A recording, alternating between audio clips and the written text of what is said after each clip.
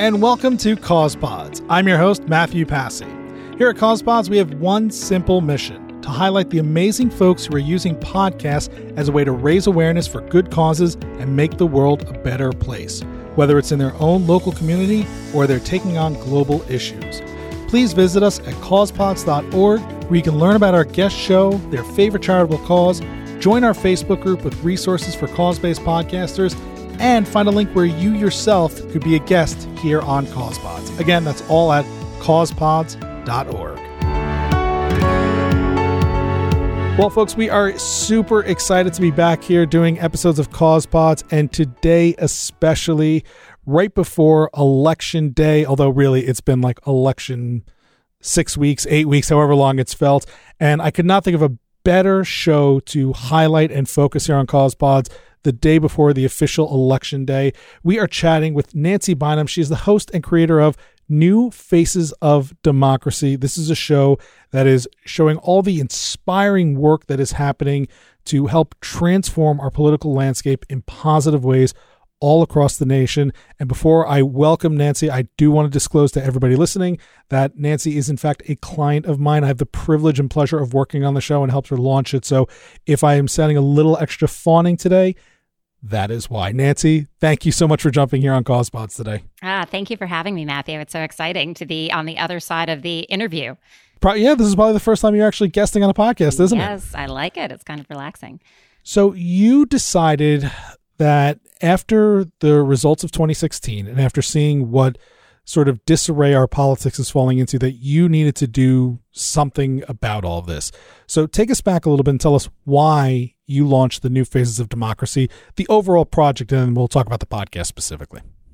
Well, after 2016, like you said, I felt highly motivated. After being highly depressed, I got highly motivated to do something. I was at a point in my life where I'm a lawyer, but I hadn't been practicing for a while, and I have 3 kids, and my kids had reached an age at that point where I was ready to sort of really re-engage in the workspace. I had taken some time off, and I decided, you know what, this is what I'm going to do. I'm going to fight Trump for 4 years.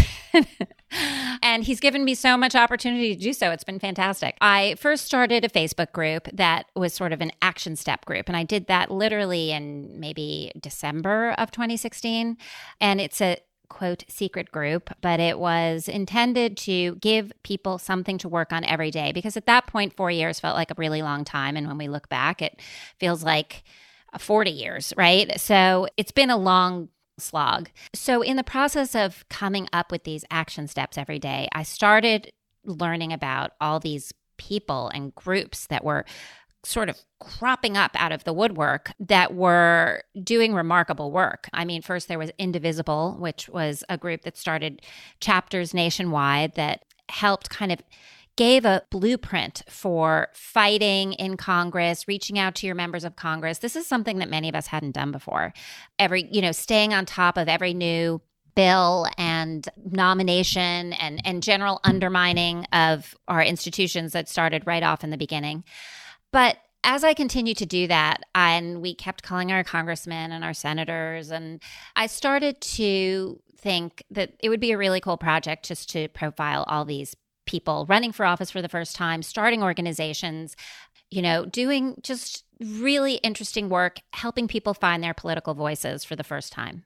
And so you start with the Facebook group. You are also posting videos. What made you think that the podcast specifically, this medium, this platform, was a good way to get the message out? I came to podcasting late.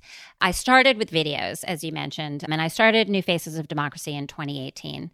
And I did a lot of videos of people running for, in the midterms, running for office for the first time. I profiled people in the fashion industry, doing work related to expressing your political views in a fashionable way. I did groups, and it was very slow. Videos are slow. They take a long time to do. It took months for me to get basically 4 minutes of video out. And then what I've discovered is people are not that interested in watching videos anymore. It requires all their faculties, and people want to multitask these days.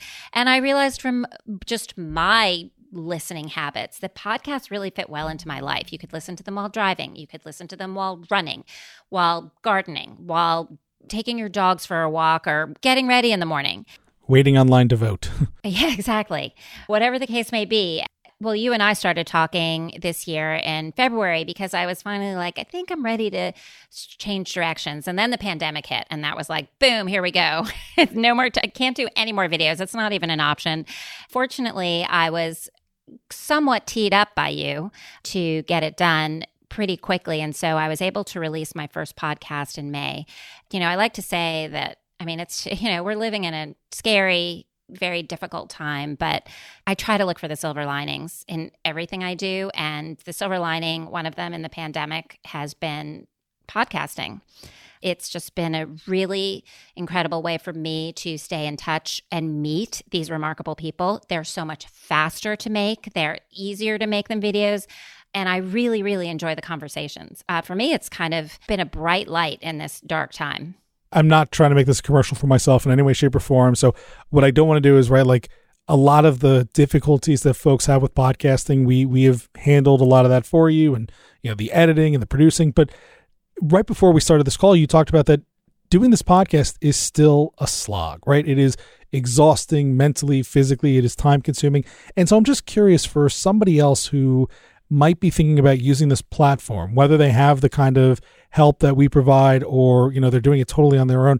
What are some of the things that you wish you had known earlier or things that you would do differently if you were launching something new today? I just want to thank you because you've made it so easy. And I know you don't want this to be a promo, but I got to do a little shout out to you because you have made it very easy and very seamless. The only reason I called it a slog is because I'm a one-woman show. Other than you, I mean, thank God for you. Otherwise, I'm not a techie person. I could not get these online myself, and you turn things around really fast. I think having support is really important. It is very hard to turn around a podcast episode once every week by yourself because you have to there's a lot of stuff that goes on in the background. You have to be very rigorous in your time management because you have to reach out to get your new podcast. That takes a certain amount of time in and of itself. You have to research who you want. Then you have to do the emails, and you have to have, sort of, some of them need more courting than others. They want more information on your podcast. Some say yes right away, which is great. And there's social media. Social media is very time consuming. That's something that I do have someone helping me, and that makes a huge difference. And then there's the editing of the podcast and the creating of what are called waves, which are these little snippets of the podcast you can post on social media. So every one of these aspects takes time. And of course, I left out preparing for the podcast. I research very thoroughly before I do them. I work very hard on my questions. So that is the most time-consuming thing I do.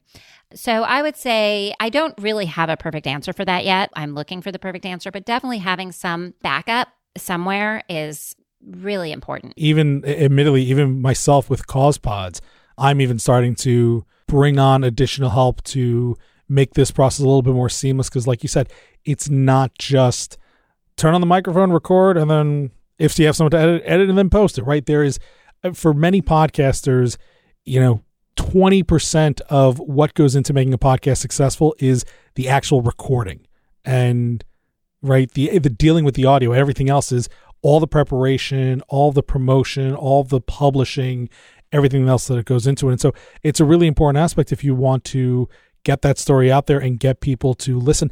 I am surprised, though, when you talk about coaxing people, right? Like you were talking to politicians and organizations and folks who are looking for larger audiences, right? Looking for more people to hear what they have to say. And I'm surprised that you say that it takes a lot of coaxing, that most of them wouldn't just jump at the opportunity. It doesn't take coaxing for everybody, but it takes coaxing for some people.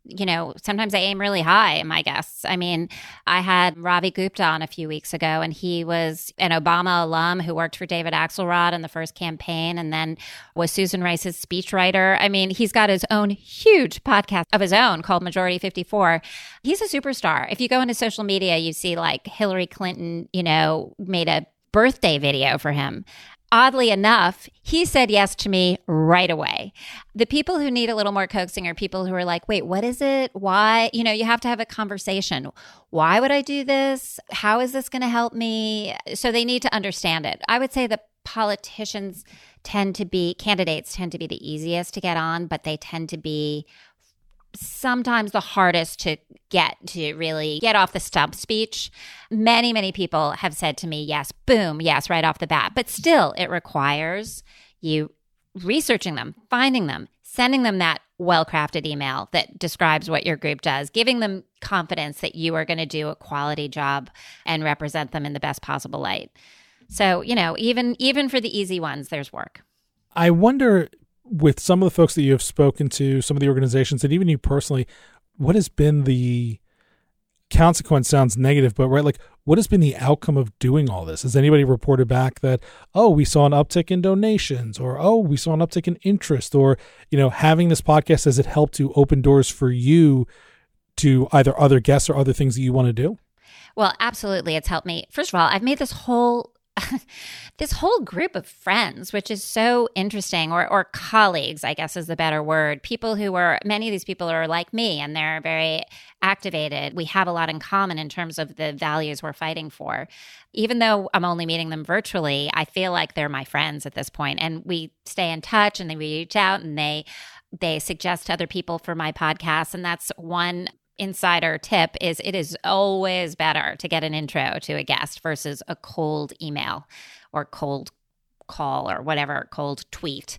It is really great to have a personal introduction, like anything in life. Those are my most valued resources and connections, are my former podcast guests. And in terms of results, it's hard to quantify. Sometimes it's really obvious. Sometimes someone will make a comment on my social media like, I just donated. Thank you so much for letting me know about this group. That's the gold standard. You don't often get those, but I will get a lot of people often who will reach out to me privately, or who will comment in some form or fashion saying, thank you so much. This was so informative.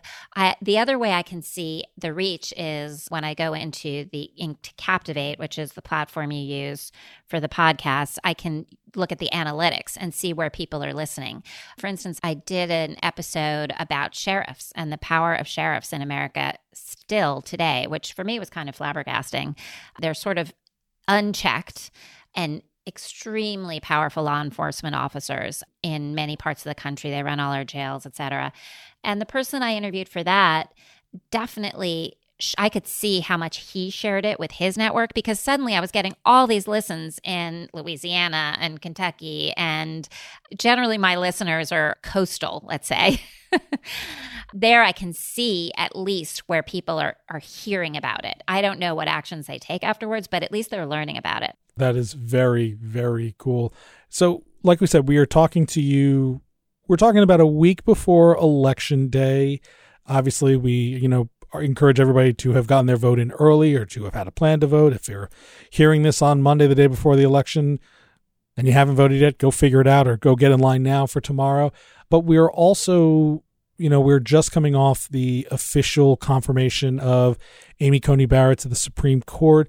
And before we start talking, you had made a little bit of mention of how you think the change to the court and what has been happening for women's rights and reproductive rights could be, play a crucial role in your next season. Do you want to talk about that a little bit?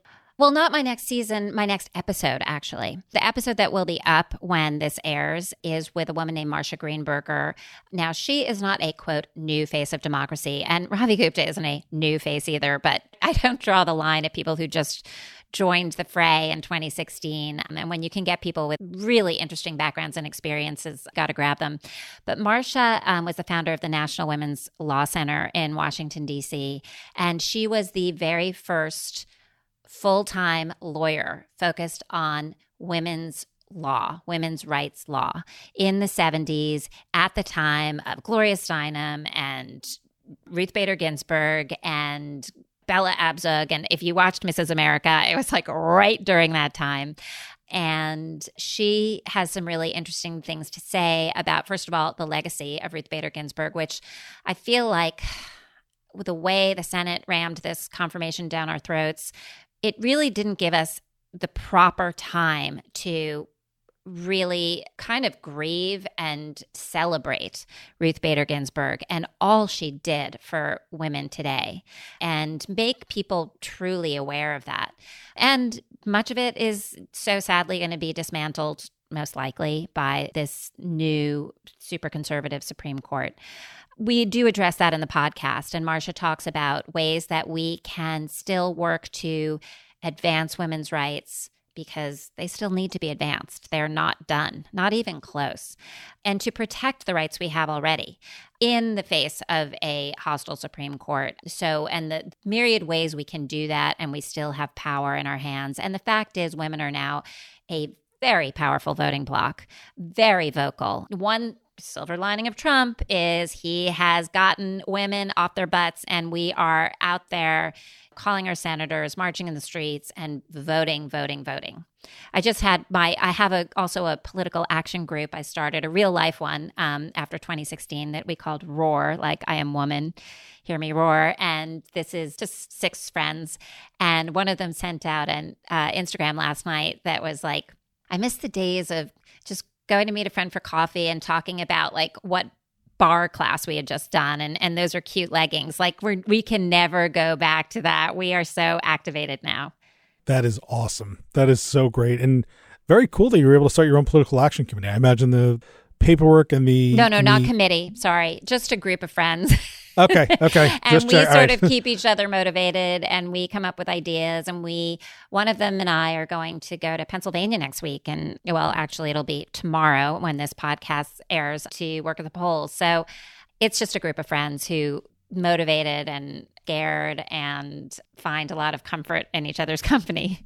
Taking, the best thing you can do is take some sort of action, right? We can wallow. In fact, I even remember the day after the election, as people were, whining and crying and complaining and dreading the results. I remember my first thought was, great, that happened. Let's do something, like, let's fight for it. And a lot of people chastised me. They said, give me a minute to grieve. I said, all right, that's fair. But maybe we should have started even sooner. Speaking of the Supreme Court, we talked to all of our hosts about charities and foundations they want to support. You bring up the Brennan Center for Justice, reference to the former Justice Brennan. Real quickly, why is this such an important charity to you that we can support? And by the way, for those listening, if you do want to donate and support the Brennan Center for Justice, we will have a link in the show notes as well as at causepods.org, so you can help them basically do what we can to strengthen our democracy. Yeah, the reason I said the Brennan Center is that, first of all, this is, I can think, when you asked me about a group, I could list probably 30 without blinking an eye that are so valid and worthy. But the reason why I love the Brennan Center is, first of all, it's affiliated with NYU Law School in New York University, and it has some of the most brilliant legal minds involved in their work. So if you want your money to go to something really high quality, that's a great place to put it. And basically they fight for our democratic values. They have different areas, subject areas that they focus on, but some are related to elections. They are involved in ending mass incarceration and generally just preserving our democratic liberties. So no matter what happens with this election, we all know now that is something we cannot take for granted. We have a lot of work we have to get done, no matter who wins. So, bringing it back once again, you were, right, you wanted to fight, you wanted to do something, you wanted to take action, you wanted to make the world a better place, right? You launched this podcast specifically for your cause.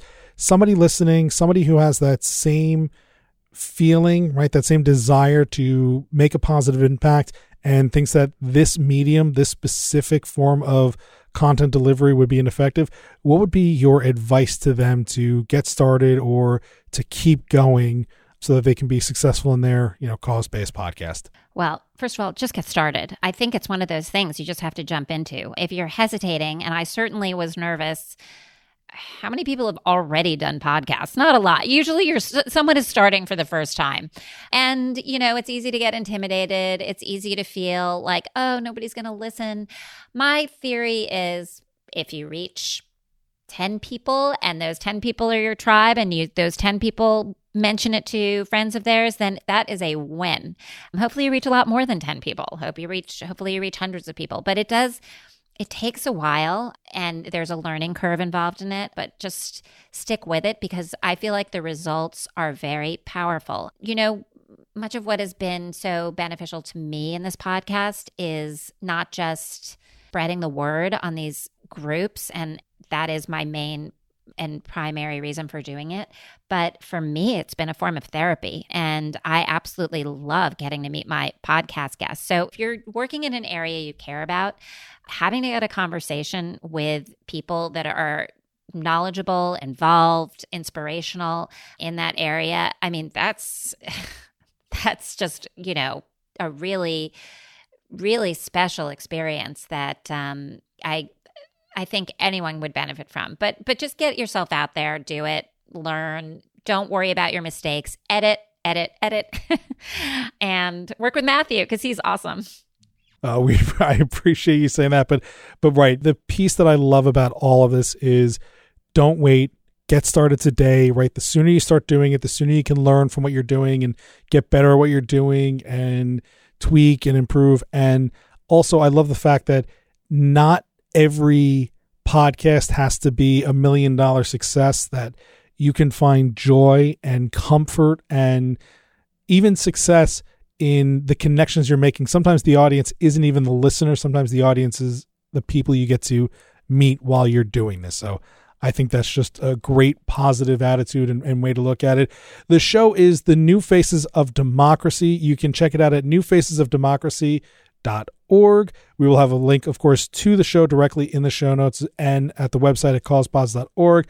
And while you're there, please consider donating to the Brennan Center for Justice. Again, a link will be there for you to check out. Nancy, it has been a delight and a pleasure working with you and fighting for your cause. And it has been an even bigger joy to have you here on Cause Pods today. Thank you so much. Thank you for having me, Matthew. This was really fun. Thanks for listening to this episode of Cause Pods. If you've been inspired by the work of our guest, please check out the show notes to this episode in your podcasting app or at causepods.org. There you will find links to their show, their website, their podcast links on Apple, Google, Spotify, as well as a link to support the charity that they highlighted here in this episode.